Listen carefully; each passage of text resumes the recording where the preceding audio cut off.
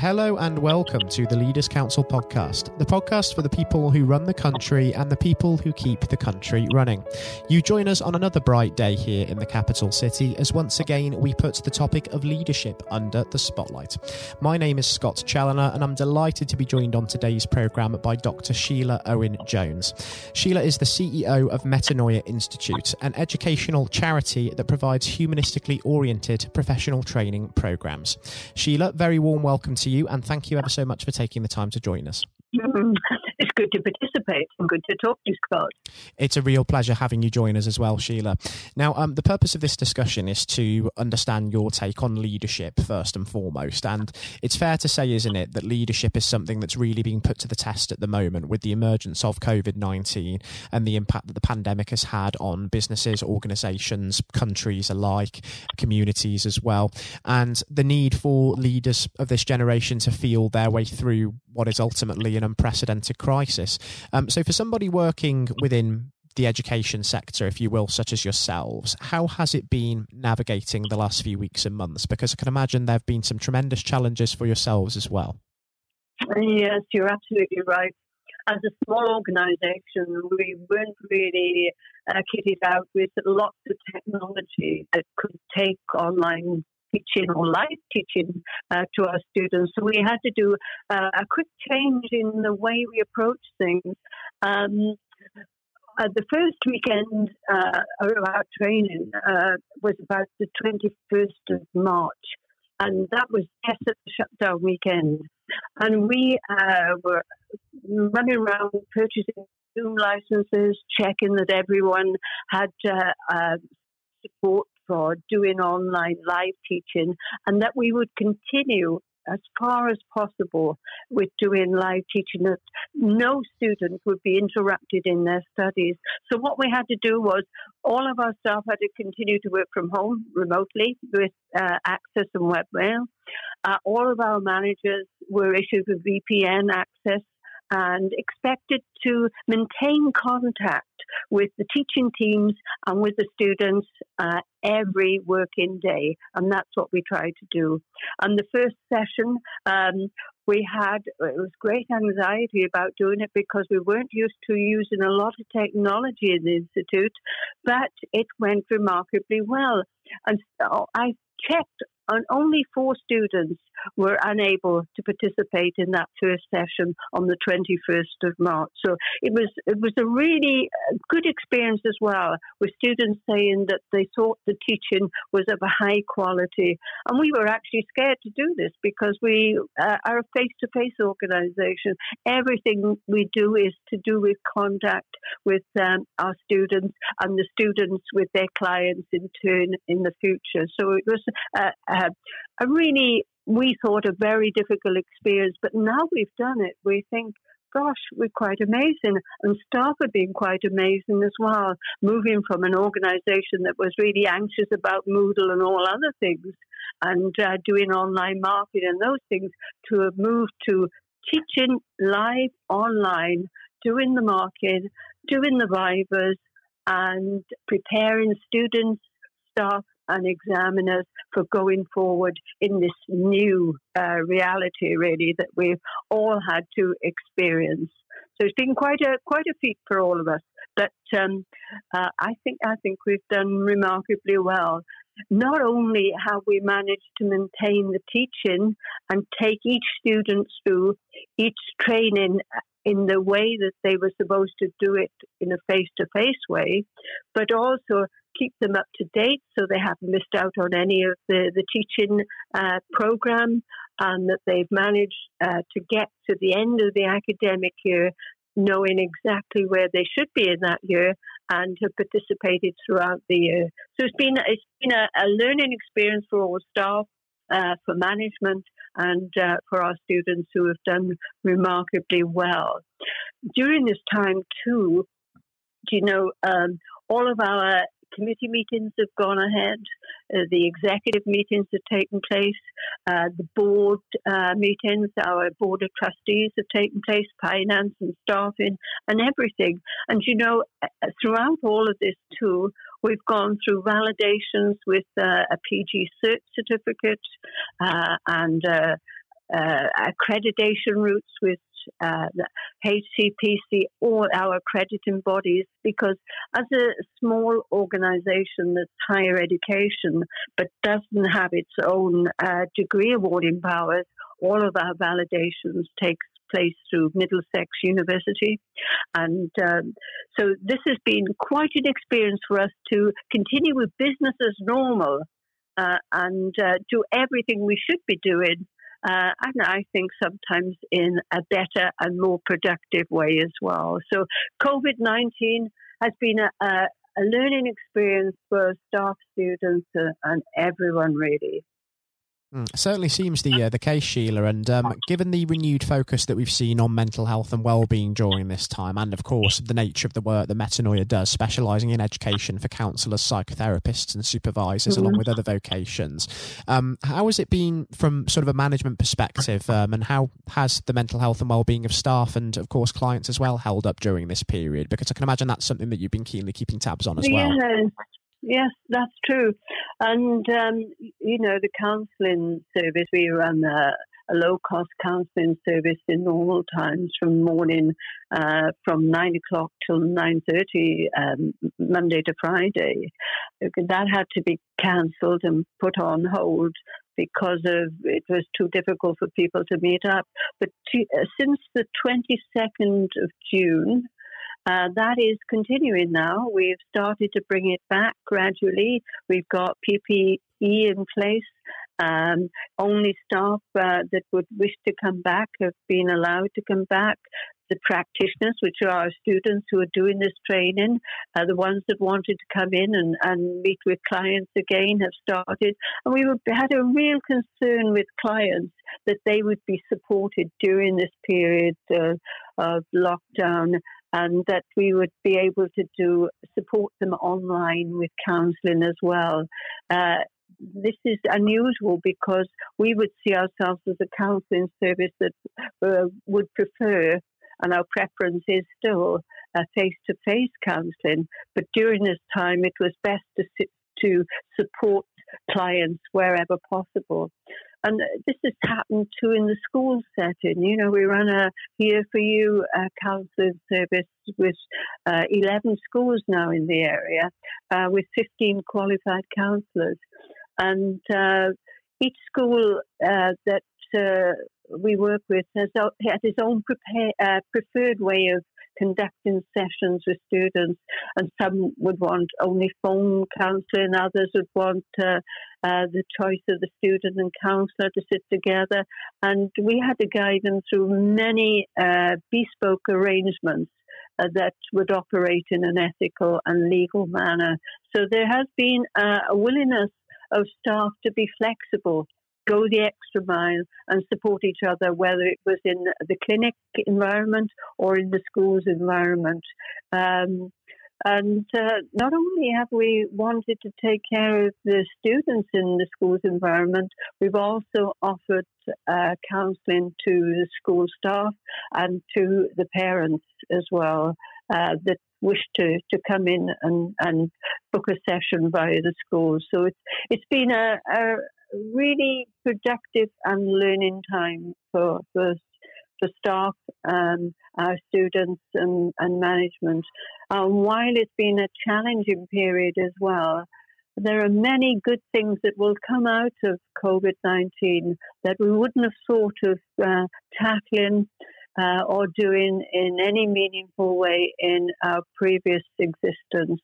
But there is nothing like going back to face-to-face tuition and face-to-face counselling, because that's what we really believe in. And students, when we did a survey of students and we asked, how has Metanoia supported you during this period?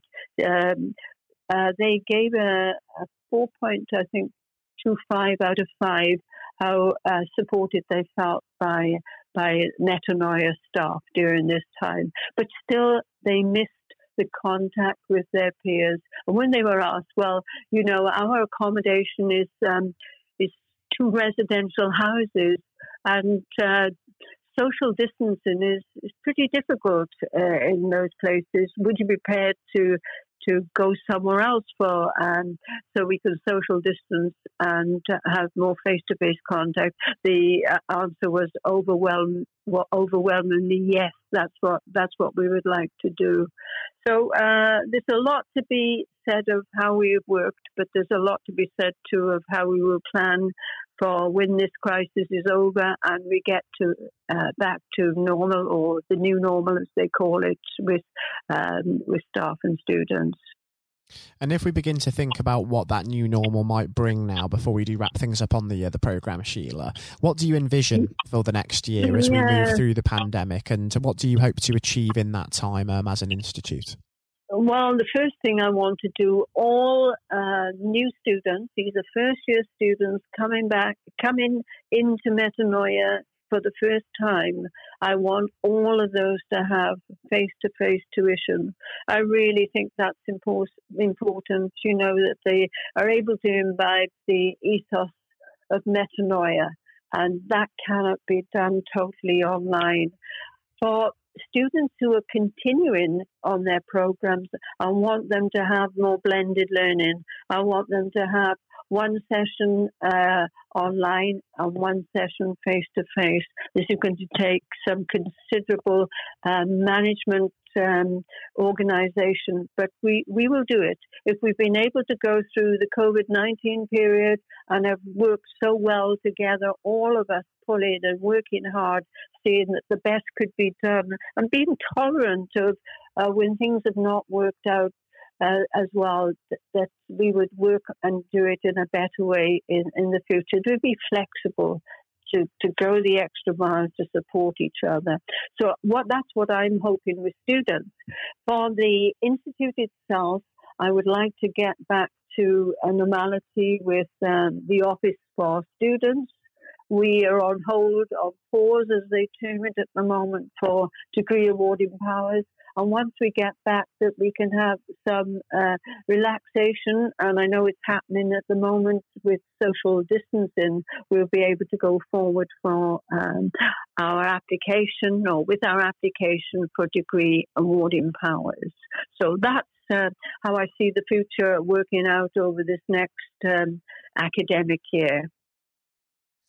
That's fantastic. It seems like there's some really ambitious plans there, Sheila, for sure, despite all of the uncertainty coming out of the current situation. And it's one thing to actually speculate on what the future might bring, and it's another actually getting back in touch at the time and just analysing how things have panned out. And I would love to have you back on the programme in future for sure, given how informative it's been today, just to assess how far we've come in the time between.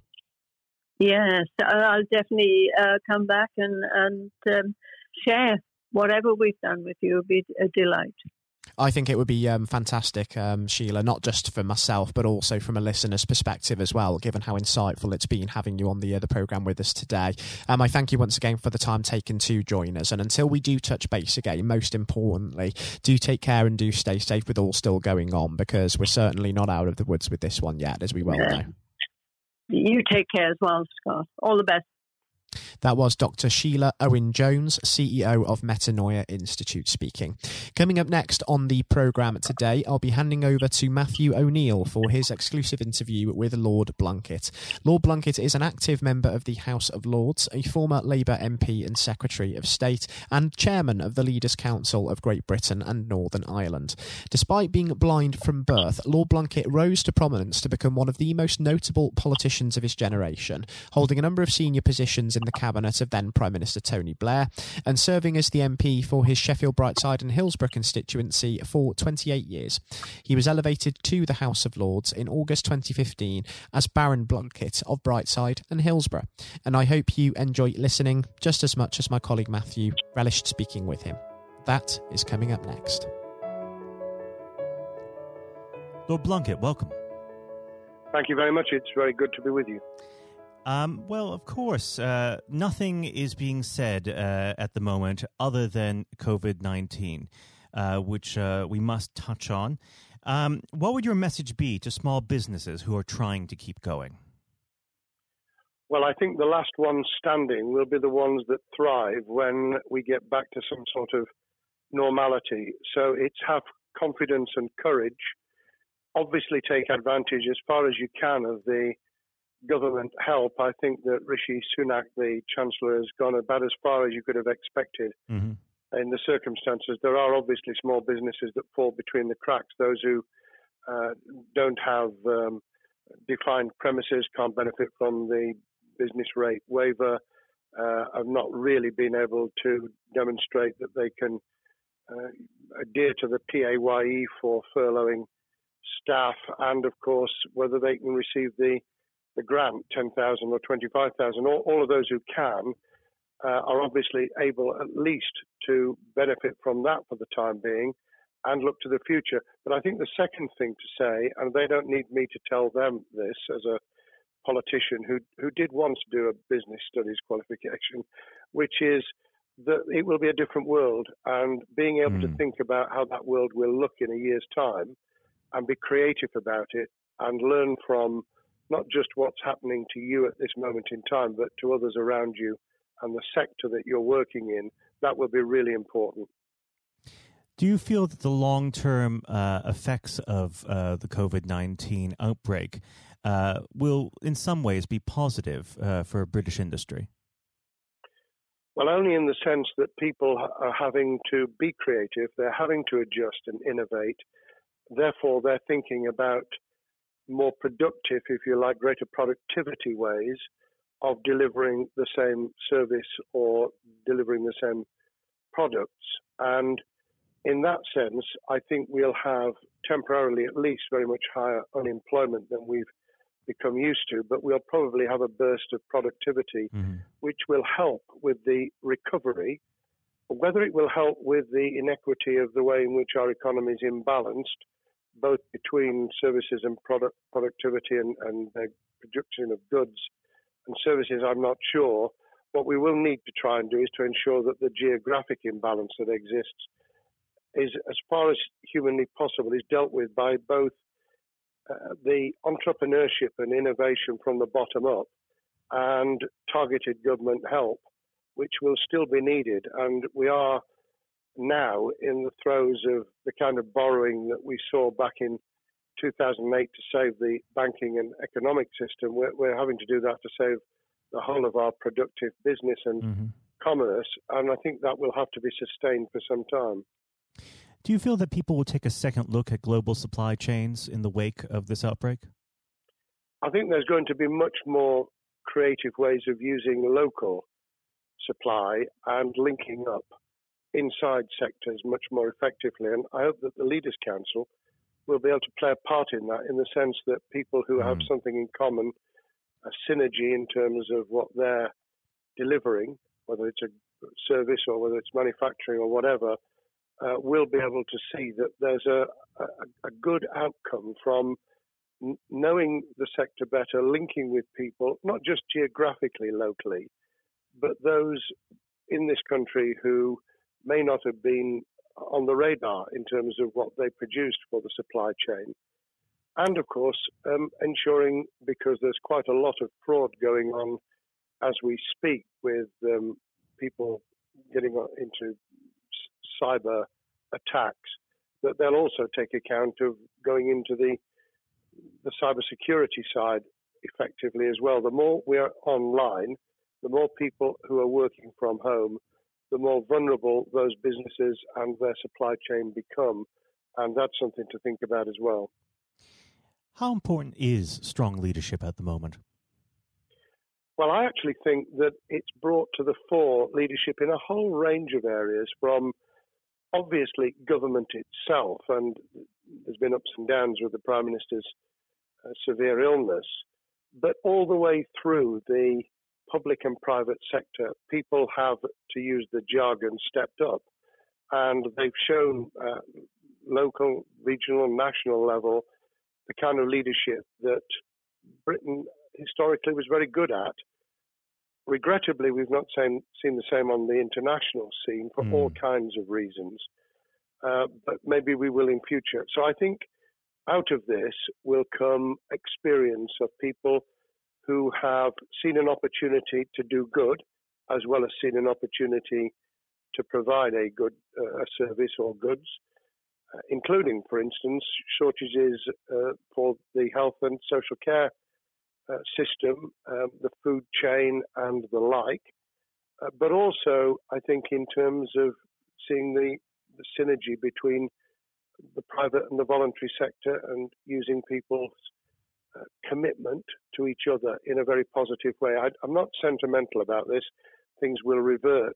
But actually, I think there's a kind of moment of moral judgment of people feeling that they've got a role to play outside the immediate survival that they're engaged in. And if we can hang on to a little bit of that social responsibility, that will be a very positive outcome. Absolutely. Now, what's your broad view of how the government is responding to this? Are you broadly supportive of their measures? Well, it may surprise people to hear that I have been very supportive. Of course, there's been legitimate criticisms about the speed of response on protective equipment and on issues relating to testing. But my own view is very similar to the challenge that was made to the Prime Minister of Italy when people said, why didn't you close Italy down faster? And he said, a fortnight before we did it, I would have been considered to be a madman and nobody would have agreed to do it if I'd tried to move too quickly. And I think that's something that we need to reflect on here in the UK. We may have seen the signals elsewhere across the world and taken them more seriously at the time. Hindsight is a wonderful thing, but as someone who's had his life in the opposite political party to the present government, I think that with some hiccups and mistakes, they've not done a bad job in what has been incredibly difficult circumstances. And you're absolutely right. In a liberal democracy that we live in, it's very difficult for people to swallow orders given to them from government. Well, the UK and the US, and to some extent the Scandinavian countries, have a very different history and therefore interest in maintaining the freedom to decide and the persuasion and consent that's required. Those countries that have experienced one way or another totalitarianism over the last century have a slightly different way of coming at this. I don't want to exaggerate it, but I think that that's why getting the balance right of getting people to go along with what you want them to do in their interests as well as the nation as a whole is a sensible, proportional balance. And I think we now need to adjust to the coming out of the crisis gradually, readjusting to recovery in the same way. Now, something you've mentioned recently on this balance is the police overreach in the enforcement of the COVID-19 structures that have been put in place. What have they done right, and where have they gone too far? Well, I think that they were interpreting what was not necessarily as clear advice as it might have been for all kinds of reasons, because people were feeling their way. I think what's come out of it has been a demonstration by local police services in some parts of the country that they could get people to do what was needed without the heavy hand of drones overhead or people being told that they shouldn't be walking in the street, because this was all about self-isolation, not incarceration. It was about getting people not to pass the infection on to each other and therefore to provide distance rather than to make our lives a misery. Those police services that adopted that policing by consent and chivying people along did really well. Those who went over the top, I think, soon got a very substantial pushback. And one of the strengths of our democracy is that you could have that debate. People could say, I'm terribly sorry, we think the police force in our area has gone over the top. And that in itself is a constraint and a readjustment. That's another strength of living in a country where you can have opinions and express them without actually being thought to be a fool. Now, of course, the government has faced criticism that they were slow to react, and Boris Johnson wasn't present at the early COVID-19 COBRA meetings. Now, Number 10 has claimed that this is normal practice. The health secretary often chairs COBRA meetings related to health. Does this tally with your experience as a Secretary of State, or would you have expected the PM to be more hands-on during the initial stages? I think different prime ministers do have a very different style. And Boris's style, which I think will now be considerably adjusted, was very swashbuckling. In some senses, delegating is a good thing, as every leader of every business or public service knows. Those who try to pull too much into themselves end up with a massive bottleneck, great failure of trust, and the inability of people to show what they're worth and to demonstrate their capability. So I'd be very wary of jumping in and saying he was wrong to delegate the essential COBRA meetings. What I was surprised about was that he didn't chair the first couple, because my experience with Tony Blair for the 8 years I was in cabinet was that Tony was a great delegator, but he would get a grip to begin with, watch what the difficulties were, and then give people direction and confidence to be able to get on with it. So looking back, I think Boris himself probably thinks, God, I wish I'd spotted the signals from elsewhere in the world more rapidly, and I'd just been there. However, this also raises another issue. All of us in positions of leadership need good teams around us.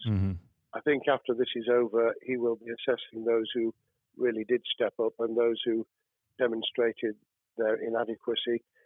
I think we'll probably end up in a year's time with a much stronger cabinet than we have today. Well, absolutely. And of course, we've seen a significant drop in the visibility of certain special advisors like Dominic Cummings during this entire period. So it'd be interesting to see how that pans out. Well, it's certainly readjusted the role of those behind the scenes with those who should be taking the decisions, having received advice. Obviously, there's been a complete transformation in the profile of experts, if I might use that term, who'd previously been denigrated. Scientists, medics, people with behavioral science understanding. My only criticism was, were we getting wide enough advice? Were we narrowing it too much to a couple of key centres in London? But that's because I've always been adverse to everything being London-centric. I think there's great expertise, wisdom, experience out in the sticks, and we should use it. Rightly so. Now, was pandemic planning part of your time as a minister, particularly perhaps when you were Home Secretary? Well, it was, but it was on the back of risk arising out of counter-terrorism measures. Right. I was the Home Secretary for 3 months when the attack took place in September 2001 on the World Trade Center and beyond. We did an enormous amount of scenario planning, both desktop and real. On the back of that, it was very heavily orientated to future developing terrorism risk. I certainly got involved with talking about pandemics. I remember being at a seminar in Edinburgh where the university there had done a lot of work itself on the issue of pandemics. And of course, we saw SARS and other things emerging. I think people have criticised the government for not picking up the report from 2015, 5 years ago. I think that what happens is human nature kicks in. You deal with what you're immediately faced with. You can sponsor reports, and this is true of business planning, of course, as well, and scenario planning for what business continuity will look like, recovery plans for business, what will happen if there's a cyber attack, what happens if there's an energy shutdown. These kind of things you can look at, but you're immediately turning your eyes to what's in front of you. And had we picked up a bit more on the danger from Ebola and SARS and what have you in the past, then we might have said, what if something hits us in the developed nations that we don't have a vaccine for, that we can't immediately whisk up protective materials or equipment, or for that matter, medicines that help with recovery, all of which we now see are a danger. I think this will make an enormous difference to the planning for the years ahead. I hope it will be widened so that we don't just look at what's happened, but very rarely do you see something exactly repeat itself. Some of the circumstances will be, but others won't. So that's why I've put emphasis in what I talk about on looking at the other virus, the cyber attack scenario, which could be just as dangerous in a world of just-in-time provision. One of the miracles of the modern developed world, except for the very poor, has been the distribution of food. A lot of it on computerized, technologically advanced systems. If that were to come down, we'd be in real trouble. So I think we need to think those sort of scenarios as well. So have a full plan across both sectors, biological warfare, pandemics, and cyber warfare. Yes, and to do so on different levels. I think, again, thinking global but acting local, we need a lot more to think about what would happen if something took shape that actually broke down those national and global chains and how we would cope. And without, obviously, we've got enough fear and anxiety to last a lifetime. Without creating even more anxiety, we can think about those things for the future in a more rational way, I think. Now, aside from the physical threat of the virus, one of the things that people are vastly worried about is the effect on the economy, not just national economy, but also the world economy. Now, it has been said by certain parties, and I'd like to garner your thoughts on this. Is there a danger of the effects of the lockdown being even worse than those of the virus? Were it be prolonged, I fear that balance would tip the other way. It is about proportionality. It is about balance. It's the wisdom of Solomon, really, to get the moment right when you start to move and then to move quickly.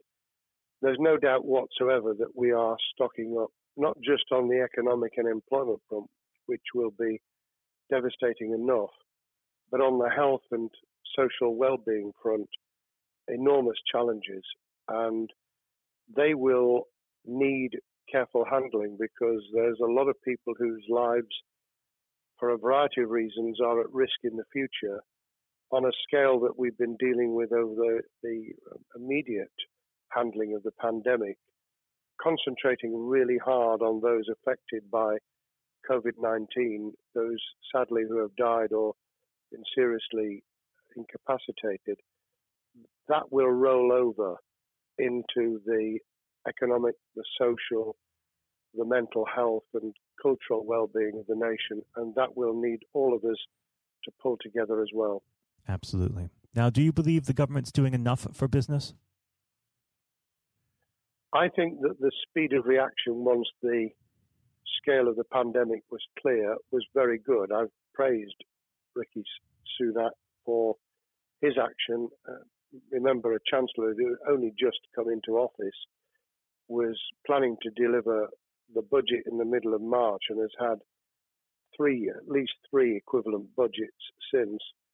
I think he's handled it very well. Understandably worried now about what we're doing to our economy. The level of borrowing is sustainable because of low interest rates, but it reaches a point, of course, where it tips over so that you can't then do the kind of structural investment requirements that the government were laying out before and in the March budget. And those will have their consequences as well as a planned payback over many years. I think we've learned something over the last few months.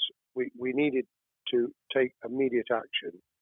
We don't want another round of austerity equivalent from 2010 through to 2019. I don't think the nation, on the back of what's happened and the challenges we have, could take that.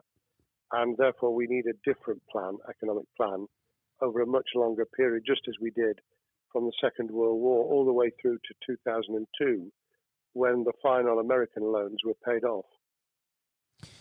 Now, of course, one thing that's on everyone's lips, how much longer do you believe that the lockdown can go on for? I believe that we need to be substantially back in action as an economy in June, this obviously is led in terms of places where people would meet in large numbers, having to adjust to the fact that it will be longer for them. And sadly, that will involve business closures. It's why the Chancellor extended the furlough scheme to the end of June. Mm-hmm. But unless we get things moving in June, I think we'll run into the summer where all kinds of services and industries will have a chain reaction effect. And what happens with one will then have a major impact on another.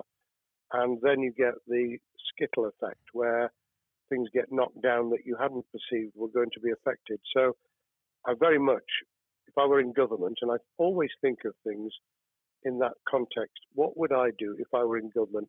I would be on the side from the second week in May, on the side of the hawks in terms of saying we've got to start moving, and we've got to do so with the collaboration and cooperation of the public who have got the message, who did behave, who responded magnificently. Let's try and get back, perhaps, doing things differently for a time, but substantially getting back to business as usual. And unless we do that, then those areas that can't and wouldn't expect to be back in action immediately get pushed further into the middle of the year and the autumn, and then they become unsustainable. Now, of course, one of the other major developments we've had recently are the changes in the Labour Party. So if we could just speak on the Labour Party for a while. This might sound like an obvious question, but how does Sir Keir differ from Mr. Corbyn? Well, I'm biased because I believe the Labour Party has come out of 4.5 years of a black hole of a nightmare, where it neither represented a credible opposition nor an electable government, and the combination was to let those who supported the Labour Party and needed some of its policies let them down very badly. Sir Keir Starmer both is a highly intelligent, professional lawyer who, as Director of Public Prosecutions, led the service well, had to take difficult decisions at a time of austerity, understands the world beyond Labour members, but has been able to do business with those who originally supported Jeremy Corbyn and was able to command support from them. His creation of a balanced shadow ministerial team has been very encouraging. I supported Lisa Nandy, who he's made Shadow Foreign Secretary, because I thought she understood the north of England and the disaffected former Labour voters. But I believe that Sir Keir has taken on board those who have something really sensible to offer, and I believe he will be both a great leader of the opposition.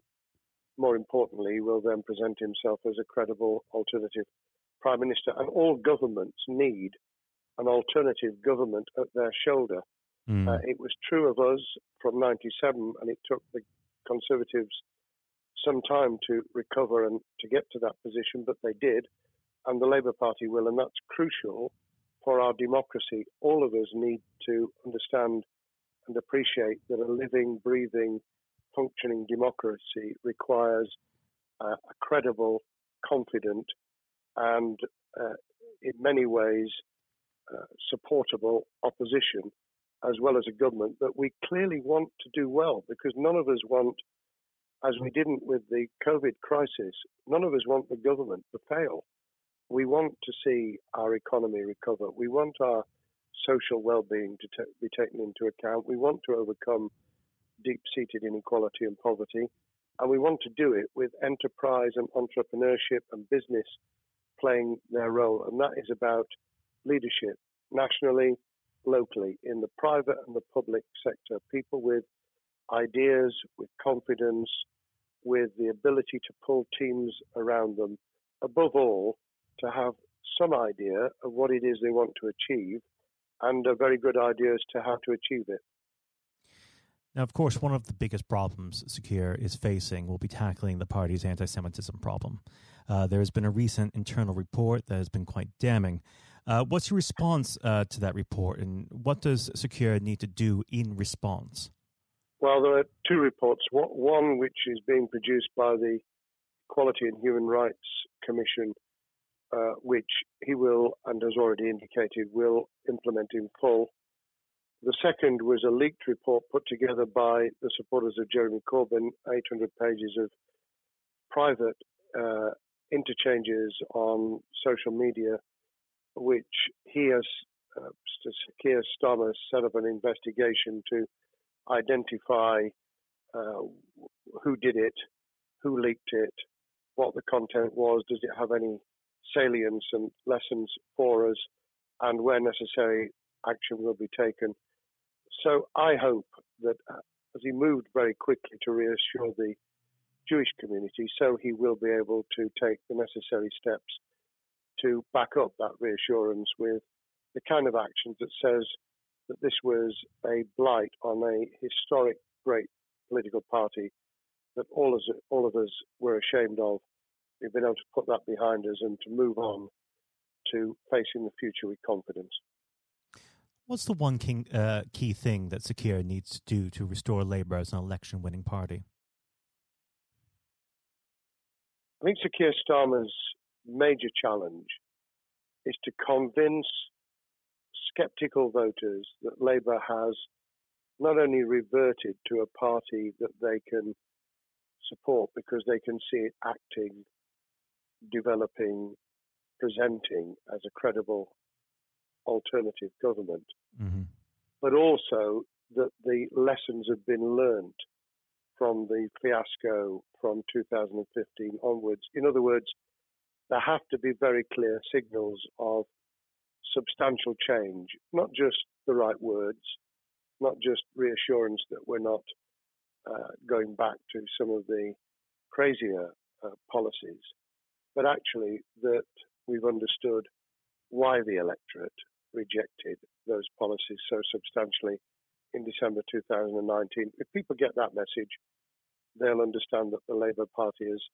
changed, as it did in the 1980s and early 90s, to become the electable government with the greatest majority in historic majority, even greater than 1945, which I was privileged to be able to take advantage of in 1997 when I joined the cabinet. Now, I know what your answer is going to be to this question, but indulge me. Do you think Secure has what it takes to be PM? Yes, I do. I think he has the background, he has the experience, he has the professionalism, he has the forensic mindset, and he has the confidence to have put a team around him which will ensure that it will work. And those elements are true of all leaders. Ideas, the ability to build a team, to have confidence in that team, and to be able to demonstrate leadership in practice, sometimes at the most difficult times. And, you know, the Leaders' Council, those sharing their thoughts with the kind of thing that we're doing now with a podcast, but also joining us in linking up in that network of people who can support and help each other and learn from each other. That is what needs to be done in politics as it needs to be done in business. Thank you very much indeed, Matthew. Well, thank you for coming on the program. It's been an absolute pleasure, and I look forward to speaking with you again. Thank you very much, and good luck to all those listening in what has been a nightmare scenario. Good luck for the future. Have courage, have confidence, and yes, listen to those who know more about business than I ever will. Thank you, Lord Plunkett. Thank you. This has been the Leaders' Council podcast. Thank you for celebrating excellence in leadership with us. I've been your host, Scott Challoner. Until next time, goodbye. Thank you for listening to our podcast. The views expressed within the podcast do not reflect the views of the Leaders' Council of Great Britain and Northern Ireland, its parent company or subsidiaries, members of staff, or other guests of any other person therein associated.